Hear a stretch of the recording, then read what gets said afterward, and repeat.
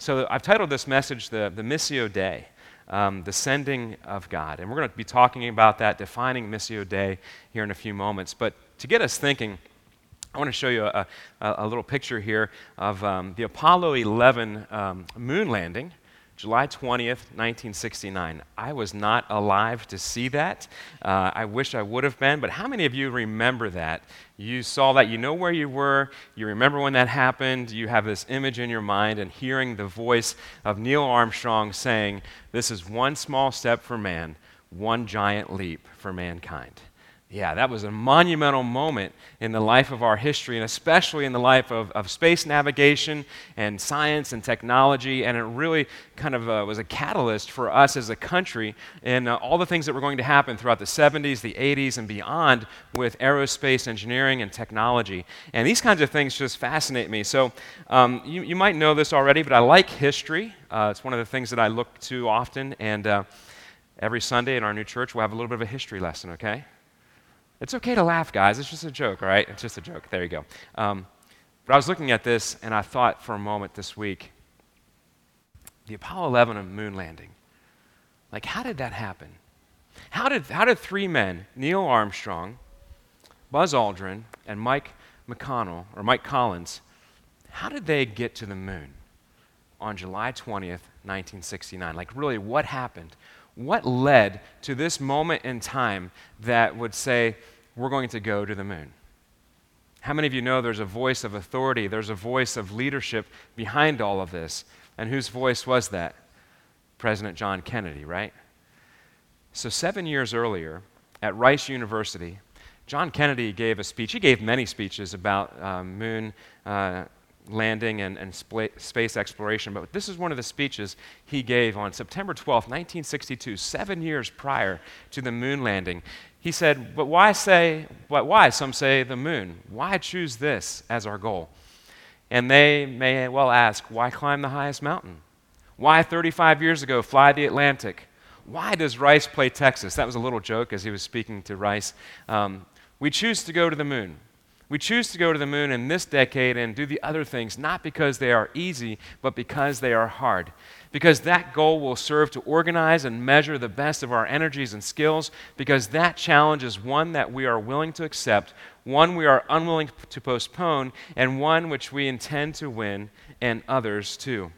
I love this kind of voice of vision and leadership and authority with President John F. Kennedy saying, we're going to the moon. And later on in the speech, he even talked about things that were necessary for that to happen, such as new alloy metals that he gives reference to that aren't even invented yet, that we're going to have to do all of these things in order to get to the moon. But his main point, his main goal for us as a country was that we are going to the moon. And 7 years later, 3 men went to the moon. It's an amazing aspect, but I think it has a lot to do as well with understanding God being the Missio Dei, the sending God. So let me define this for a minute. When we talk about Missio Dei, what are we talking about? This comes out of a book that I've been reading called The Missional Quest, and the authors define this very well. The word mission is derived from the Latin missio, meaning sending. And it is the central theme describing God's activity throughout all of history to restore creation. That God is a sending God, that we see God in many different ways. We like many different things about God. And we tend to focus on the things that we like we like His holiness, we like His majesty, we like His comfort, we like His counsel, we like the strength that He gives us to live every day. We like the way that He guides us and directs us. We like the way that He provides for us and meets all of our needs. We like everything that there is about God when we know that this is how we need to live each and every day. But under all these things, there's a nature of God that He is the sending God. He was the sending God before we even knew Him in all these other ways. Let me read just a small excerpt out of this book. When we think of the attributes of God, we most often think of characteristics such as holiness, sovereignty, wisdom, justice, love, and so on, and rarely do we think of God's missionary nature. But Scripture teaches that God is a missionary God, a sending God. What's more, the Bible is a missionary book. Scripture is generated by and is all about God's mission activity. The word mission is derived, as we just said, the sending of God. From God's sending of Abram in Genesis 12 to the sending of his angel in Revelation 22, there are literally hundreds of examples in the Bible that portray God as the missionary sending God. In the Old Testament, God is presented as the sovereign Lord who sends in order to express and complete his redemptive mission. The Hebrew verb to send, or shalach, is found nearly 800 times in Scripture. While it is most often used in a variety of sayings and phrases, it is employed more than 200 times with God as the subject of the verb. In other words, it is God who commissions, and it is God who sends. In the book of Exodus, there is a fascinating dialogue surrounding God's prompting of Moses to confront Pharaoh. God is sending Moses to convince the king of Egypt to release the Israelites from bondage. In just 6 verses, there are 5 references to God as being the sending God. The prominence of sending language is not only seen in the books of Genesis, Exodus, but it's throughout all the historical books that God is continuing to send. Throughout the poetic books, God is a sending God. Throughout the prophetic books, God is a sending God. And when you consider the books of prophecy, it is easy to see that the prophets were first and foremost people who were sent by God. Perhaps the most dramatic illustration of sending in the Old Testament is found in the book of Isaiah, Isaiah chapter 6. In this passage, we catch a glimpse of God's sending nature. Then I heard the voice of the Lord saying, "Whom shall I send, and who will go for us?" And to this Isaiah emphasized, "Here I am, send me." Just an amazing reminder, I think, and really for some of us it might be a new truth to grapple with, is that God is a sending God. He has actually always been sending, and he always will be sending. And in fact, as a church, we are called to continue to wait upon the sending nature of God as we wait for him to send his Son back again. Amen? I'm going to say amen a lot, and when I say that, that means do you agree? And if you do, just say amen back, okay? Amen? All right, there you go. Because there's lots of things to consider here, and if you don't agree, that's okay too. But God's going to show us something today. God has always been sending. And we think about our Christian faith, we think about the aspects of who we're called to be as a person, as a people. What are the hallmarks of living out the Christian faith? When we give our life to Jesus, when we surrender our will and decide to follow him, there are new behaviors, new attitudes, new thoughts that we take upon ourselves. And Jesus identified these very often. And there are 2 that I know that we already realize and try to put into our life, and these come out of Matthew chapter 22. When Jesus was asked a question, "Teacher, which is the greatest commandment in the law?" And Jesus replied, "Love the Lord your God with all your heart, soul, mind, and strength. And this is the first and greatest commandment. And the second one is just like it. Love your neighbor as yourself. All the law hangs on these 2 commandments." We look at this and we say, okay, the hallmark of being a Christian, living out my Christian faith, involves 2 things. Jesus said these are the greatest things, the greatest commandment. The first one is to love God, and the second one is to love other people, right? And so we know that. We put that into our life, and we try to be people who grow into that, to realize that I need to put this into practice, and I need to make it part of my life. Because Jesus said it, and this is the greatest thing I can do.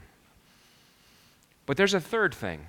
There's a third hallmark that I would say is just as important to our DNA in the life of a Christian. And that is later on when Jesus was talking with his disciples. Notice these words that he says. In Matthew 28, the 11 disciples went to Galilee, to the mountain where Jesus told them to go. And when they saw him, they worshiped him, but some doubted.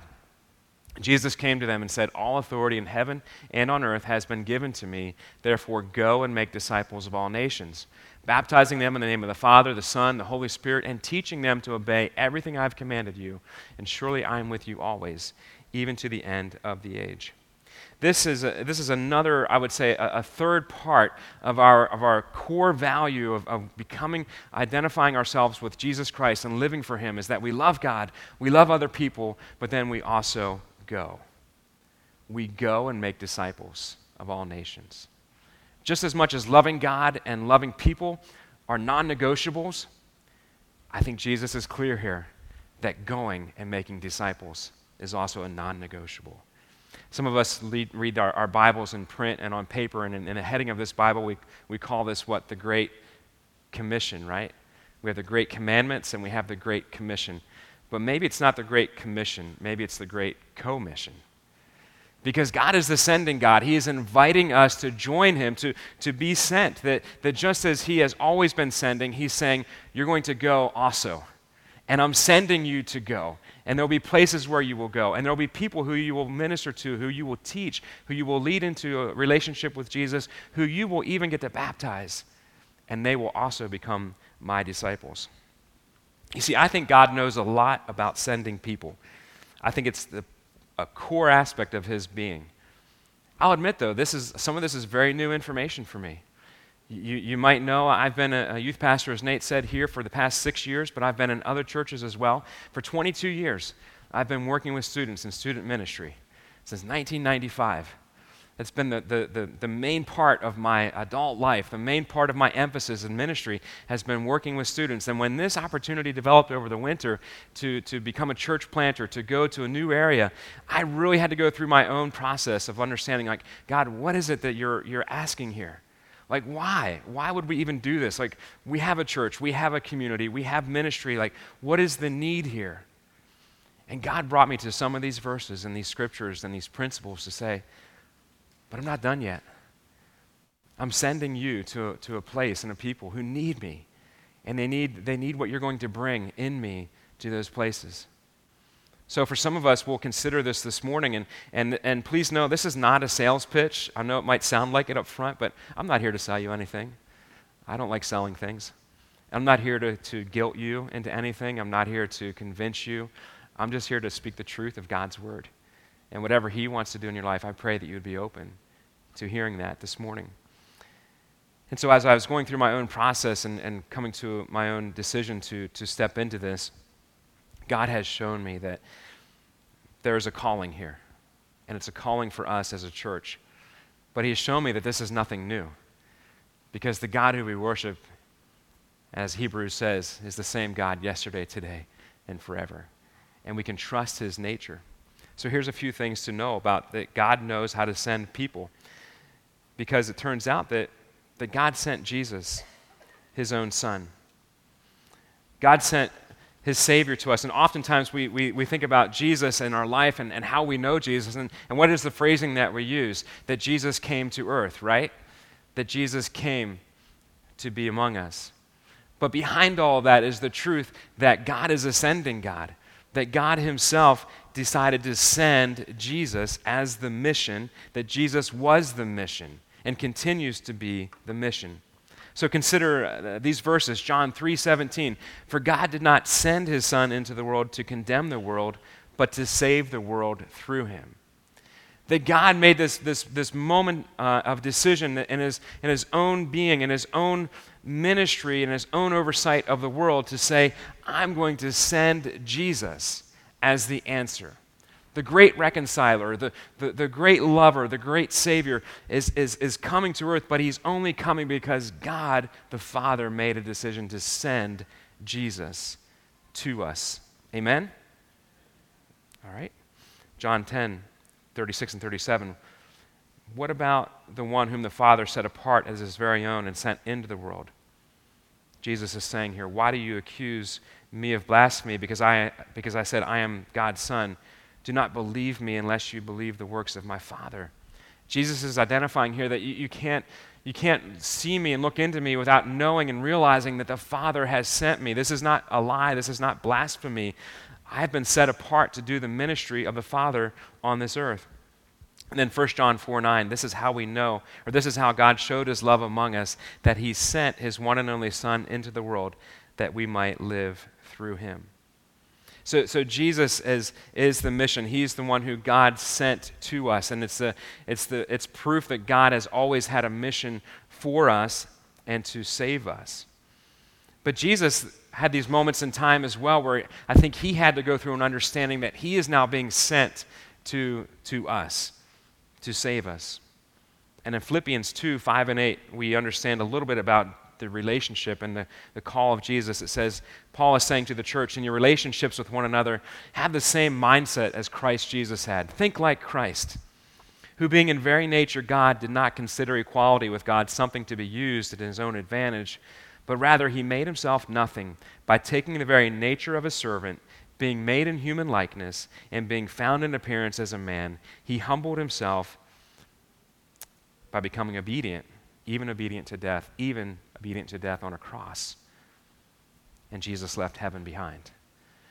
It's amazing insight into what Jesus had to go through and think about in order to be sent by God the Father. That Paul's words here are very clear, that Jesus had to humble himself and become like us.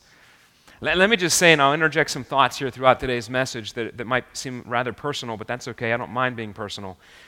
Is that there's some sort of an interesting way that we look at church planting and say that it's like the glamorous side of ministry to go be a church planter. And if you go on the campus of a Christian college these days, and you'll hear people talking about new ministries and new churches and new efforts and starting up new things like churches or nonprofit organizations, and it seems to be somewhat of a trend, or there just seems to be some sort of a glamorous way of looking at it to say, like, well, if you can go do that, like, you're really somebody in the kingdom. And I just want to put that to rest this morning by saying it's really not glamorous to be a church planter, okay? It's really something where God is challenging me and encouraging me even to look at this and say, there's a humbling process that comes through this. Because to be a servant of the Most High God is not about you. It is about the God who is sending you into that work. So we know that Jesus took on a posture of humility, but I think Jesus also took on a posture of subordination. Look at John chapter 8, verse 42. And Jesus said to them, "If God were your Father, you would love me, for I have come here from God. I have not come on my own, but God sent me." So Jesus periodically, willingly is identifying the whole reason he's here is not his own will or his own decision, but there's a Father God who he had to submit to answer the call to be sent. In John 12:42 or John 12:49, Jesus said, "I did not speak on my own, but the Father who sent me commanded me to say what I have spoken." You see, God has a will and a plan all along for people. He is absolutely people-centered. That God is thinking about people even now, and I think he's thinking about you right now. But just as much as he's thinking about you right now, he's thinking about the person beside you. He's thinking about the person who's sitting at home right now. He's thinking about the person at work. He's thinking about the person who's sleeping on the street right now. He's thinking about people in other countries right now. He's thinking about people who absolutely have never heard the name of Jesus before. Am I speaking too fast?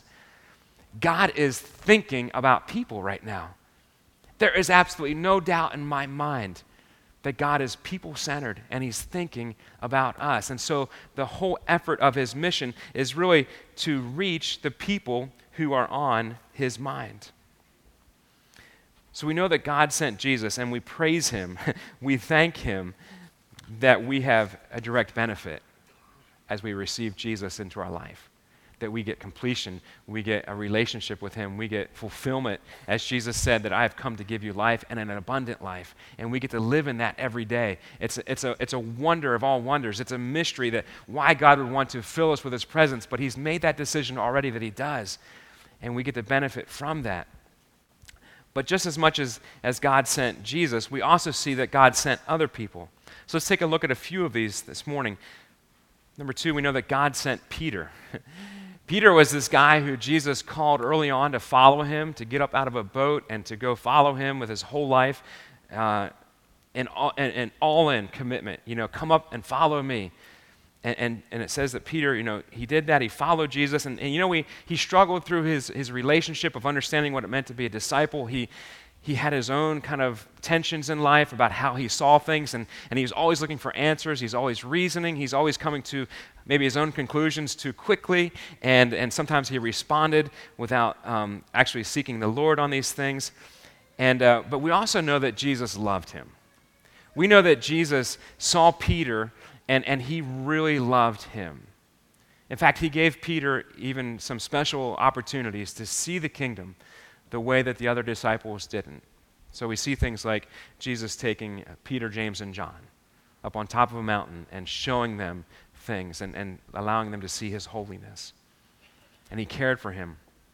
And in John 21, after Jesus had died and been resurrected and is establishing, what is going to happen next with the church, we see Jesus having an intimate conversation with Peter on the beach. They had been fishing and eating breakfast.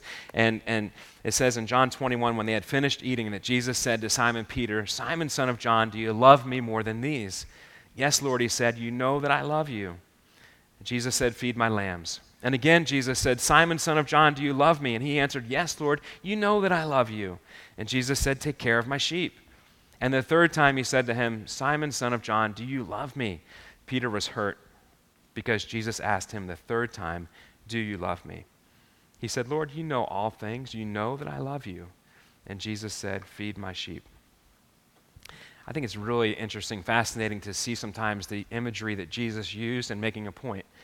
Jesus could have talked about anything. He was used to talking about agricultural illustrations. He could have talked about plants. He could have talked about orchards. He could have talked about the wheat. He could have talked about trees. He could have used any other animal in this illustration that he wanted to, but Jesus made a decision to talk about sheep.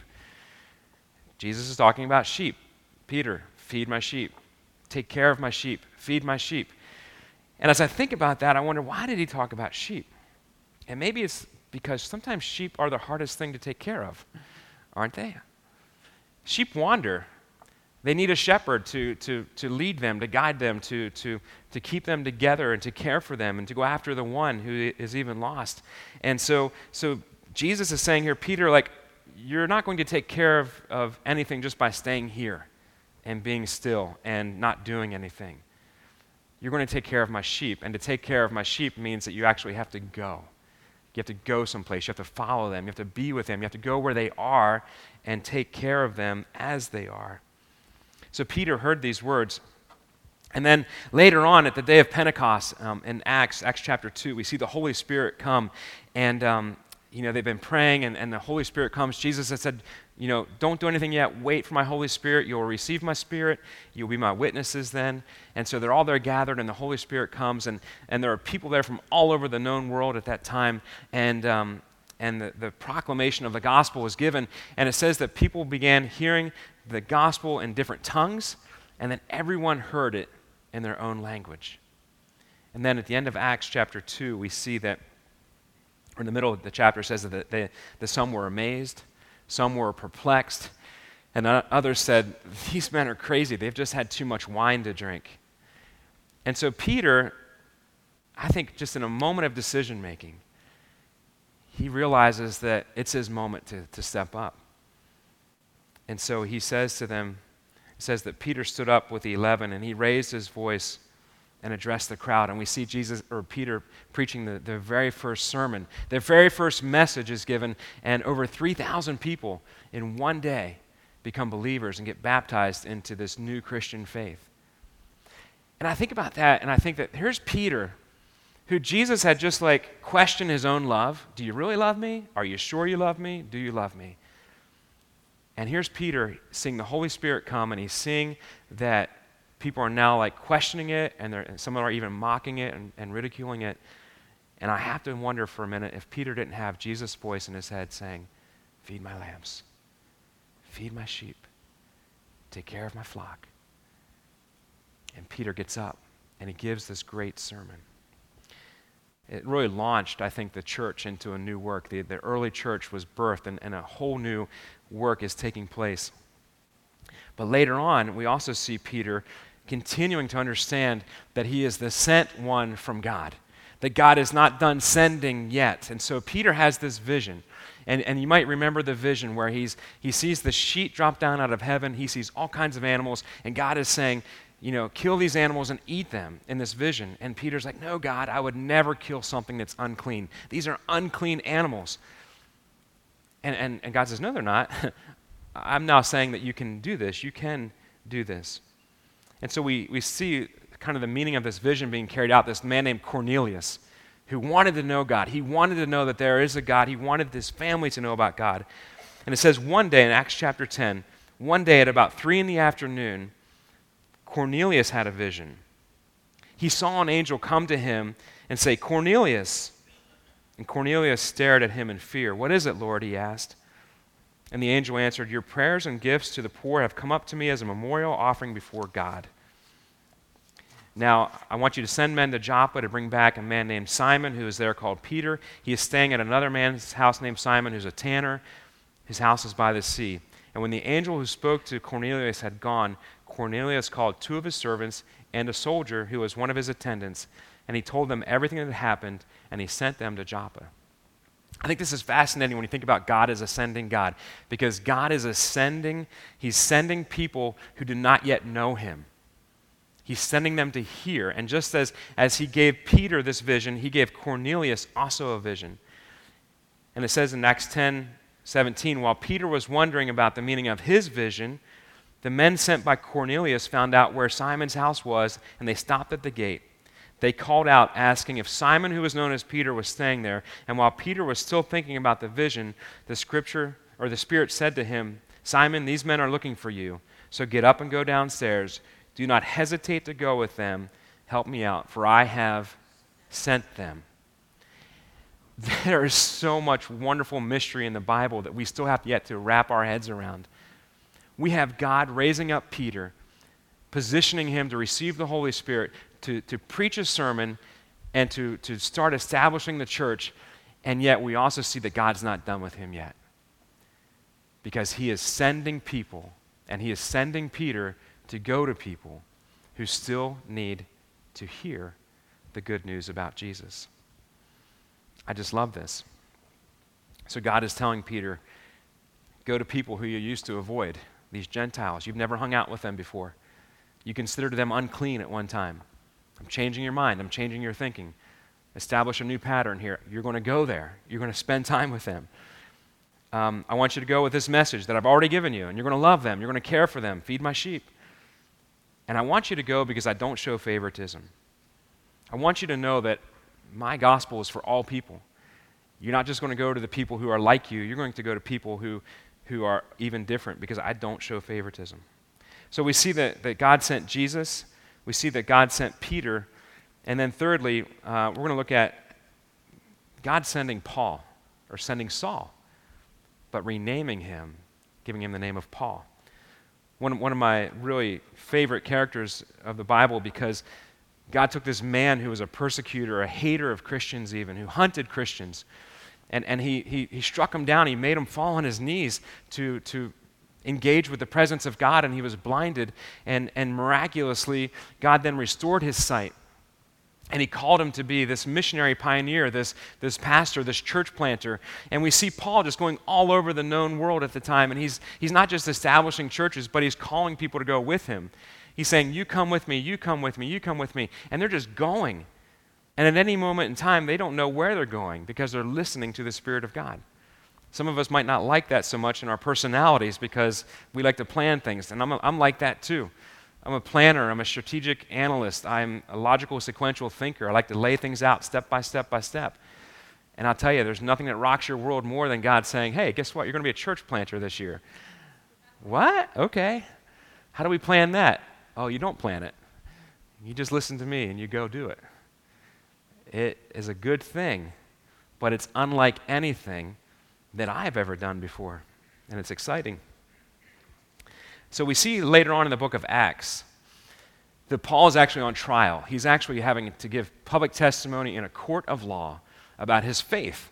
How did he become a Christian? Why did he do all these things that he did? And he's given a public record about, here's what happened to me. And so he says this in Acts 22. Then Paul said, the God of our ancestors has chosen you to know his will and to see the righteous one and to hear words from his mouth. You will be his witness to all people of what you have seen and heard. And now what are you waiting for? Get up and be baptized, wash your sins away, calling on his name. There's nothing like calling people out in a court of law, right? I'm here because you need to know Jesus. And you need to have a new way of thinking. And then Acts 26, get up and stand on your feet. I have appeared to you to appoint you as a servant and as a witness of what you have seen and will see of me. I will rescue you from your own people and from the Gentiles. I am sending you to them to open their eyes and turn from their darkness to light, and from the power of Satan to God, so that they may receive forgiveness of sins and a place among those who are sanctified by faith in me. Paul here is really just pointing out that the only reason he is doing what he's doing is because God raised him up to go do these things. That God had a plan behind all this from the beginning, that people would know him and turn from sin, receive forgiveness, and turn from darkness to light. But I want to notice here just for a few moments that there's some similarities, I think, between Paul and between Peter, and maybe even for us today. That they both received a vision. Peter's vision came in the middle of the night while he was sleeping. Paul's vision came, he was struck down and he heard the voice of God telling him to get up and go to this house. But they both received sight, some sort of a vision that God put on their mind, that they would see life differently, that they would see themselves differently. I think God still speaks to us through dreams and visions. And maybe we need to be paying attention to that. So they both received a vision. But they both obeyed. There was a step of obedience that God is saying, okay, now that I have your attention, I want you to get up and I want you to go to this place. I want you to physically go to a new place and wait for what I'm going to tell you there. And we see that both of them obeyed immediately what God was asking them to do. Sometimes church planting can seem like it's this delayed decision, like we needed to sit on it for a few years and just wait. Maybe we're not hearing it correctly. Maybe it's not meant to be. But I think the mission of God, the sending God, is that now he has people waiting. And we need to be ready to respond. So they got the vision, there was obedience, and then they received further instruction. When they went to the next place, God instructed them. Here's what you're going to do now. Here's now the ministry that I have for you. I'll be very upfront with you, and this might actually concern some people in the room. It concerns me a little bit. I don't have this great plan as to what a church looks like. I've been asked that already. What's your plan for the new church? Well, we're going to go start a new church. But what's your plan? I don't know yet, because God hasn't revealed all that to me yet. He's revealing some things, but I don't have all things, so I'm waiting for further instruction. And then also there was confirmation. Both Peter and Paul received great confirmation from the Holy Spirit that they were on track with God's will. That continually they were reminded that God was with them, people were coming around them, and ministry was taking place, and new converts were right there with them. So there's confirmation. And then they also experienced spiritual fruit in their life. For each one of them, they received great spiritual blessing and experienced spiritual fruit in ministry as the church was rising up.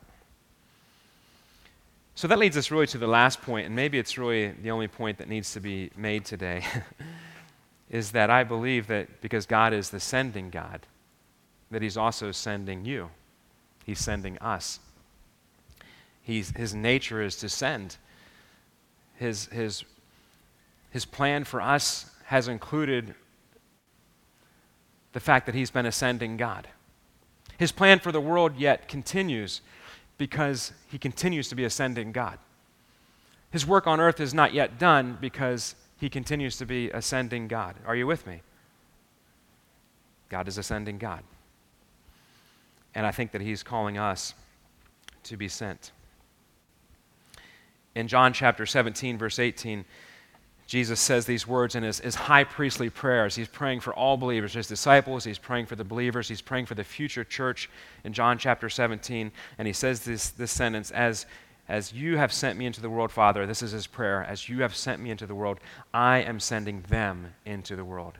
There's an authorization here that Jesus is now giving to his disciples in prayer to say, you are now going to go into all the world. And then in John 20, he also says these words. Jesus said, peace be with you. As the Father has sent me, I am sending you.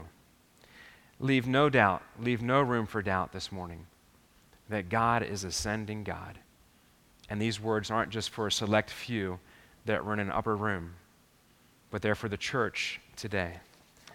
And so we come to this question, well, if we're a sent people, where is God sending us? There are many different places God is sending us. Each one of us might even have a different place that God is sending us. But here's a few places I already know and believe that God is sending us. He's sending us to our families. He's sending us to our neighborhoods, our community organizations or civic groups, to schools. He's sending us to workplaces. He's sending us to our regular activities of the day. How do I know that? Because in this first sermon that Jesus gave, the Sermon on the Mount, Matthew 5 through 7, some of the most important and impressionable words, and I'm sure that you've ever heard from Jesus, are this: that you are called to be the salt of the earth and the light in dark places. And that we are still the salt and the light on this planet. That God has ordained us, and He's actually inviting us to represent the kingdom wherever we go.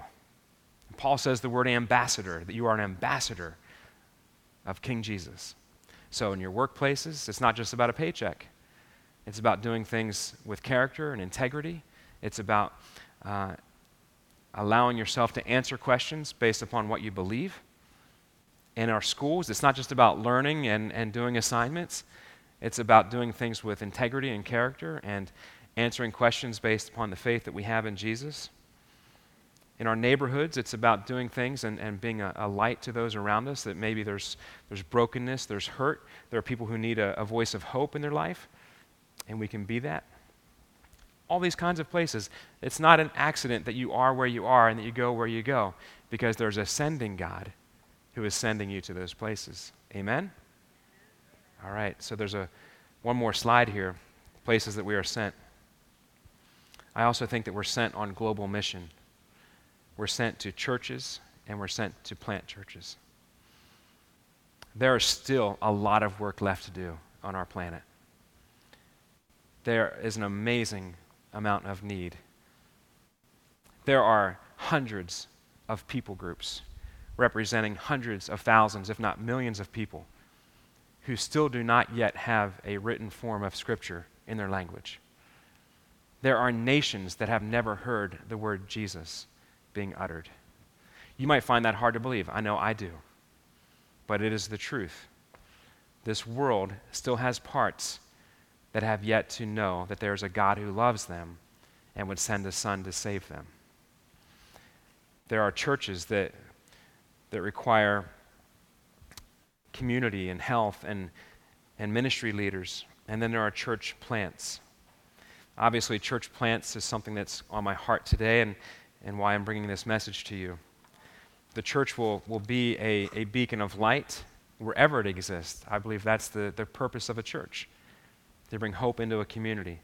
So let me tell you just a few things about this church plant. Gettysburg Foursquare Church Plant, or New Oxford Foursquare is what we will call it for now.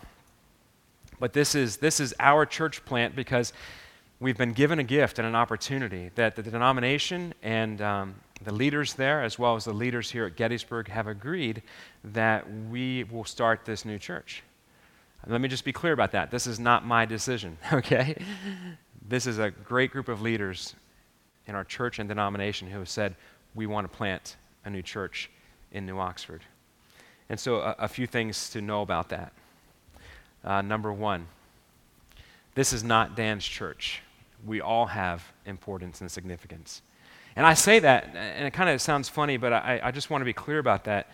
The language of identifying this church as me is really not my agenda. It's not even, I think sometimes it's not healthy, because this is something that God is calling more than just this me to go. He's raising up a group of people that He wants to send to this area, to this town, one zip code over, to say, I want you to be the salt and light in that community. So it's not mine, it is the Lord's church.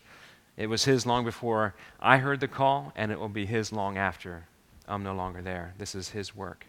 And then number two, this is the Lord's church. It's His mission. It's His calling. And there's really an opportunity here for others to respond today, that God is the sender. And again, this is not to manipulate or anything. I just know for a fact that there are still people who God wants to call into this work. And I think you should consider that today. I've heard of some who are wrestling through this, and that's okay. I would just say, sitting on a fence, you can only sit on a fence for so long, right? And you fall off or get hurt. But God wants you to consider His calling to say, is this for you or not? And if you have thoughts about discussing that, please come see me. I'll pray with you, and we'll talk about it. And then number 3, as I mentioned, this is Gettysburg Plant with our leadership fully supporting it, behind it. I was at a church planters retreat this weekend down in Southern Virginia with about 10 other church planters, and it's just so encouraging and invigorating to know that our denomination is a church planting denomination. This is just not an idea of someone or a few people. This is the movement of Foursquare, that we are planting churches all over this world, and that we as a church in Gettysburg get to be part of this movement should be exciting for us, okay? It should be exciting because it's an invitation by God to say, join me. I'm sending people, and I want to send you right now. And then fourthly, really just something to know as well, that there's a parent-child relationship here. And so those who already have agreed to come along, it's not that we're going to act like children, but that we get to play the role of a child. And those who are here at Gettysburg, you get to play the role as a parent. And for those of us who have families and have raised children, we might understand that a little bit of what a child needs to be nurtured and sent off and raised up and be given independence. And that's really where we are right now, that we're in this parent-child relationship. I want to share with you very quickly, I know we're almost out of time, or we are, but I want to share quickly about the values or the vision of our church. I really believe God has put on my heart to share these with you today, that our vision is going to be that we're going to increase faith. We're going to bring hope, and we're going to live in love because we're highly devoted to God and to each other. These come directly from 1 Corinthians 13 and Romans 10. I believe this is the DNA of our new church, of what we will do in a new location and with a new community around us. These are important aspects of our work. But then along with that, I think there are certain values that we can already identify. These are values that God has given to us as a new church. Discipleship is going to be a value. And don't be lost or confused by the word mentoring. Discipleship and mentoring kind of go closely, but they're not the exact same thing. But discipleship is more about having intentional relationships, just being very intentional and authentic with one another, with Jesus at the center. And so that's going to be part of our value. Being missional, as I've already mentioned, that we're going to be part of God's work of building the kingdom of God on earth as it is in heaven. Health and fitness, don't be lost on that too. I still have a lot of work to do in that.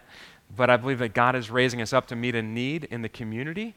And part of that could be through a health and fitness approach to ministry. And we already have several people that are on board with us that share that value. And so I can't help but think that God's going to do something with health and fitness in our new church. And then lastly, worship and proclamation, that we're going to worship the living King. We're going to proclaim Him. We're going to proclaim the gospel of Jesus Christ in the New Oxford area. But as the video mentioned, there's other locations that are going to benefit from that. We're going to reach into other towns and hamlets or villages, and we're going to share God in all those places. So what are some next steps? And we end this morning this way by just giving us as a church next steps to consider. Number 1, pray. I just can't ask you to do that enough. Not just pray, not for me or the new church, but just pray for pastors and church planters. Our Pastor Mark and Jerry are on vacation this week. They need our prayers. Pastors need prayer. I cannot emphasize that enough. I need your prayer. Every pastor needs your prayer. And here's why. Because the enemy gets frustrated when the kingdom is advancing. The enemy is getting frustrated already in this new work. And I don't say this pridefully, but I can just tell you, as the first person to say yes, I feel that. I'm already feeling the enemy's frustration and what he wants to do to thwart our plans. And we need to pray against that. And number 2, go. Some of us really need to consider that God is the sending God. He's asking us to go. Are we on mission with Him? If He's speaking to you about that, don't delay. Number 3, give. It's great to have the support of a new church and a parent church. And so next week, through the rest of the summer, we'll have an opportunity to give to the new work. As any new church does, we need resourcing. We need the financial support and backing. And so there'll be an opportunity to give regularly, whether online or through paper giving, just to identify it towards the New Oxford Church Plant. And some of us are actually called to share in ministry like that we are backers and givers to what God is doing. And then the last thing is just we're having a Sunday evening praise and worship service on July 9th. And invite anyone, whether you're committed to being a part of this or you just want to come and pray over it and praise with us, consider coming out to that. I want to end this morning in a unique way. I'm just going to ask if you could stand up, and we're kind of spread out a little bit, some pockets here. But unity is a big thing in the life of the church, that we need to be unified. And as I just mentioned, I think the enemy, he likes to wiggle his way into things when there isn't unity. And if he sees an opening, a gap, he'll take it. And whether you're staying here at Gettysburg, you feel sent here, awesome. We're still unified. If you're coming along to a new church plant, awesome. We're still unified. Don't let the division of the location determine the unity. The unity is that we are the body of Christ. Amen? Okay? That's the unity. Our hope rests firm on the foundation of Jesus Christ, who is building his church all over this world, not just in 17325, not just in 17350. I should know the zip code. But everywhere. So I want to ask if you guys can just come close together with other people and actually take a hand, find a hand, take a hand, because we're going to show some physical unity in the spiritual realms this morning as we pray over this new church and pray over this church, pray over the kingdom of God, that we are unified, that we know that God is sending us. He is sending us in personal ways to our areas. He's sending us as a church, and He wants us to know that we're unified because of him. Lord, this morning we praise you because, God, you are the sending God.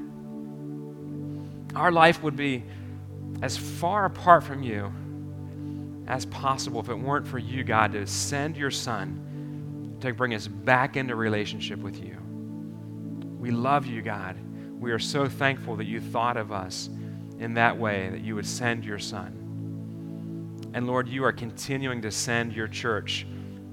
There are many people, Lord, who still have yet to hear the good news about Jesus, who have yet to have hope and faith and love in their life, God. And you have already established a plan and a will. And so this morning, God, we stand in unity to say that we agree with you in your plan for this world. Until the day when Jesus comes back, God, we will continue the work of the kingdom. And we are unified in that, Lord. We stand in unity this morning, and we stand in unity because we also know there's a war, there's a battle taking place, as Paul said, in the heavenly realms. Even right now, there's a war raging that we cannot see with our own eyes, but the enemy would like to have nothing more than division. And so, God, we stand in unity against the enemy. In Jesus' name, we stand against what the enemy would do in our personal lives and in the corporate life of the church, God. Thank you for unifying us this morning. I pray, God, this is not just a token or a symbolic act, but God, this is really the life that we live in unity with one another. And we pray this in Jesus' mighty name. Amen. Amen. Amen.